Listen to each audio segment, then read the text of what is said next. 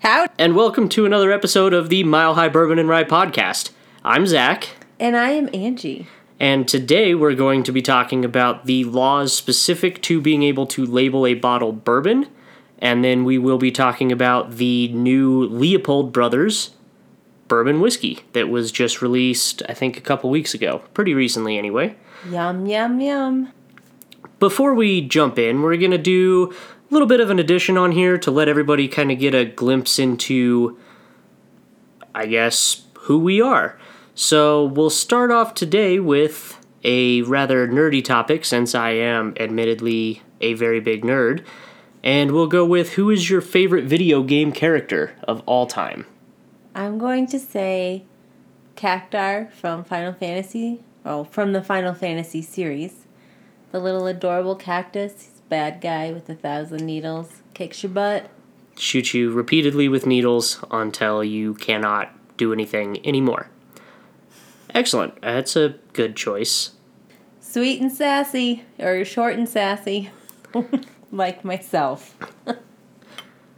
I'm going to have to go with a mixture of nostalgia / I've just always really enjoyed the games, and go ahead and kind of cop out and say Link.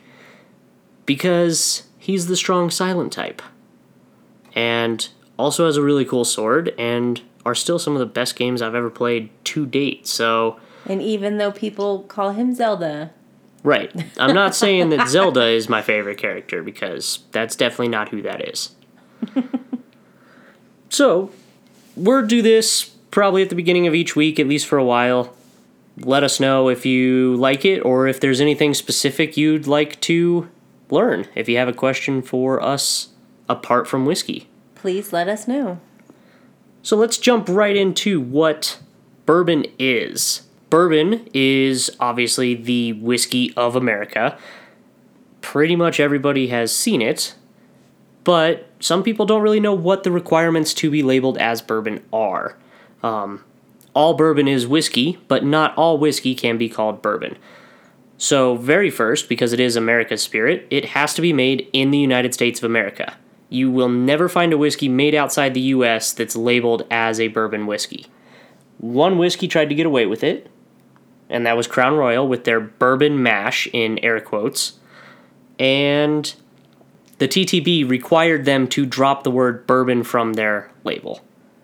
Really? Yeah. I did not know that. So you can't find it unless a store somewhere still has a bottle that or the box that says, Crown Royal Bourbon Mash. If it's sold, they're not making any more. They're not allowed to. Technically, I think they were supposed to pull them all from the stores, or at least put a sticker on them, just saying this is not bourbon. What is it called now? I honestly do not remember. It was seriously really not good. Oh. Which I like a good amount of Crown Royal stuff. I think they put together a pretty solid product for the most part. But that was just not their best product at all. It was not good. All bourbon has to be made with at least 51% corn. Otherwise, there's no restrictions on how much rye, wheat, cereal grains can be added into it. They just cannot exceed 49% so that you have at least half corn. And why is it corn? Honestly, because corn grew very easily and in abundance in the area that was Virginia that would later become Kentucky, specifically Bourbon County. There was a lot of corn grown there. And it was just kind of the crop that got its way in. Okay. Well, it gives it a nice sweet flavor, so I'm not complaining. The corn does definitely make it really sweet, which is why a lot of times you'll find bourbons at a higher than the 51% minimum. Has to be distilled at less than 160 proof, so it can't leave the still above 80% alcohol by volume. So they literally have the restriction, when you distill bourbon, you cannot bring it out of the still at more than 160 proof. All the barrels bourbon goes into have to be new, charred oak barrels.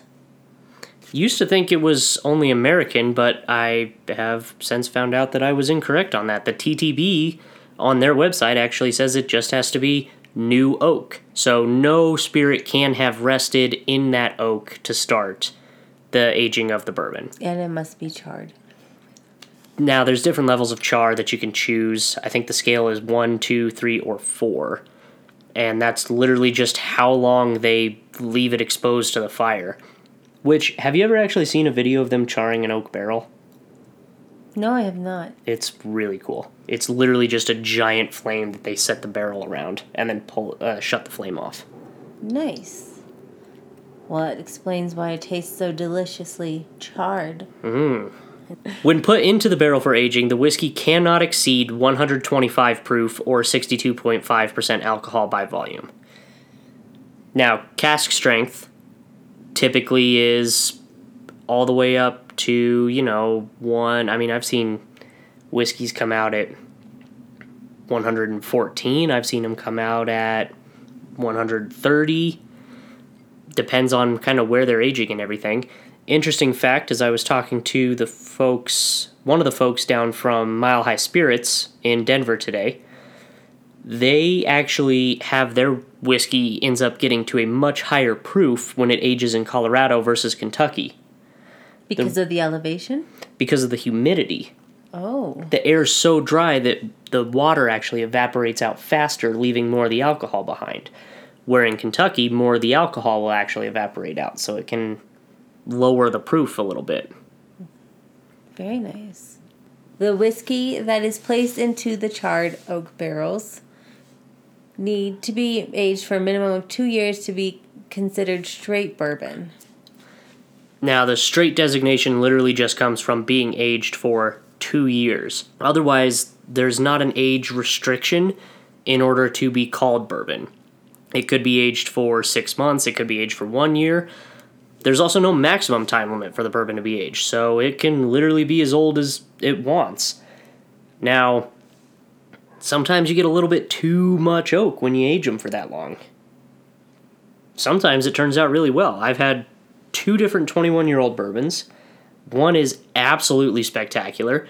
The other one was remarkably disappointing. It was just like licking a tree. And finally, the bourbon cannot have any added flavors to it. Or added colors.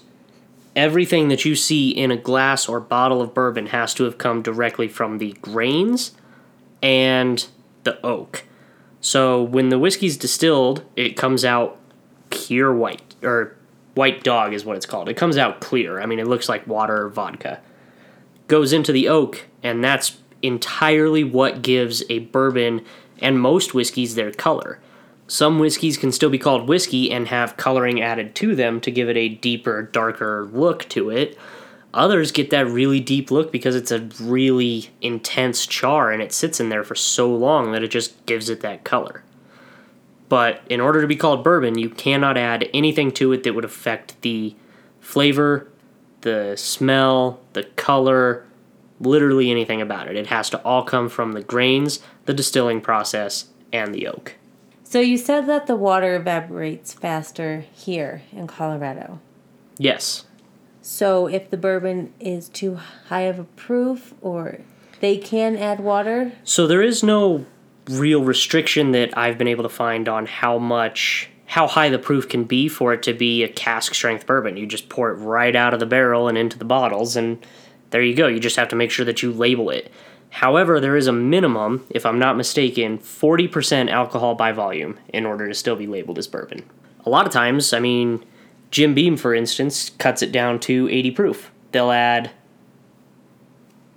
clean Kentucky limestone water, which, is apparently really good for bourbon. A little bit of minerality to it, I can see adding, Well, yes, Kentucky is the bourbon home. Right.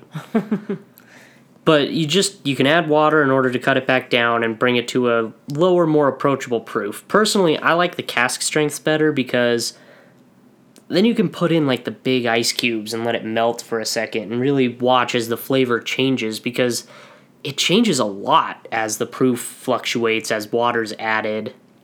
It can open up, it can close up. Make it spicier. Sweeter. Really a whole bunch. It's amazing what can happen just from a little bit of water. Now, bourbon's typically characterized, of course, by sweet flavors from the corn, as well as having influence from the oak with flavors such as brown sugar and vanilla. Obviously, the different grains all will add their own uniqueness to it as well, which we'll definitely discuss a little bit here in the Leopold Brothers Straight Bourbon Whiskey. Before we do the review, I would just like to go ahead and give a quick little shout out to BSN Denver, which is a local sports media platform. They do podcasts, which are all free to listen to and you can subscribe to. They do daily videos if you follow them on social media, talking about what's happening in the world of sports around Denver. They do, you can sign up on their website. It's only like $30 a year or something like that, and you get daily articles of literally everything. All the information you could possibly want on Denver sports. Reason I'm giving them a shout out is because this podcast has kind of been a passion project of ours for a while, and with the first episode, their CEO decided to go ahead and, retweet it, move it out along social media for us. So just wanted to acknowledge that I really appreciate it and give them kind of a little, hey, we appreciate it, and if you don't already know who they are, go check them out. Yeah, they're really great. So we'll jump right into the Leopold Straight Bourbon Whiskey. It is 4 years old, bottled at 45% ABV or 90 proof, and it is 64% corn, 21% barley, and 15% rye. On the nose with this guy, at least I get a lot of malted barley.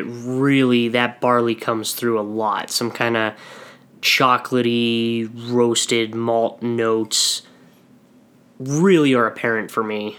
A little bit of kind of black pepper and a little bit of toasted oak. And I get the sweet molasses, almost a syrupy cola smell with a hint of fruit. The palate on this one is really smooth. I get a lot of malted barley, dark chocolate notes with complementing rye spices.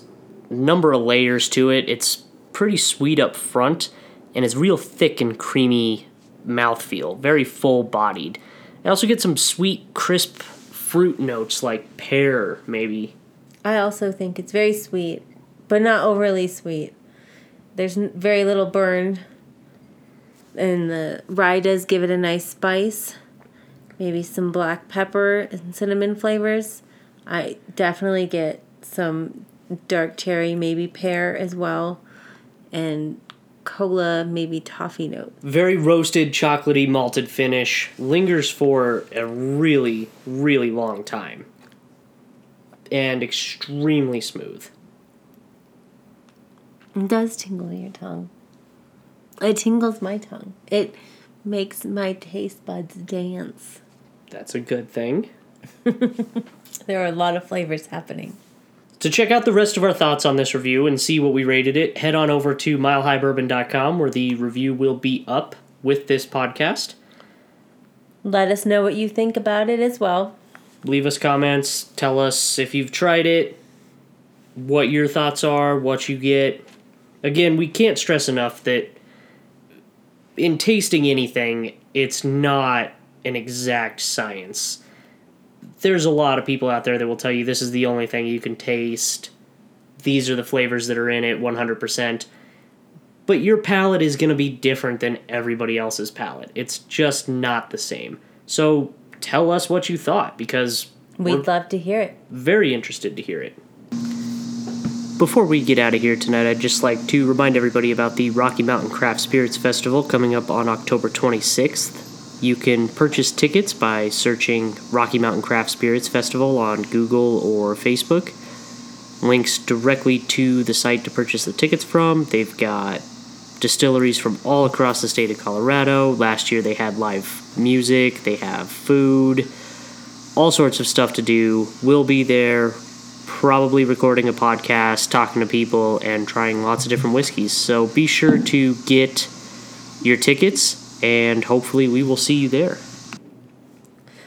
So otherwise, that is the second episode of the Mile High Bourbon and Rye podcast. Thanks for listening. We'll meet back up with you guys in 2 weeks. Until then. Cheers. Bottoms up.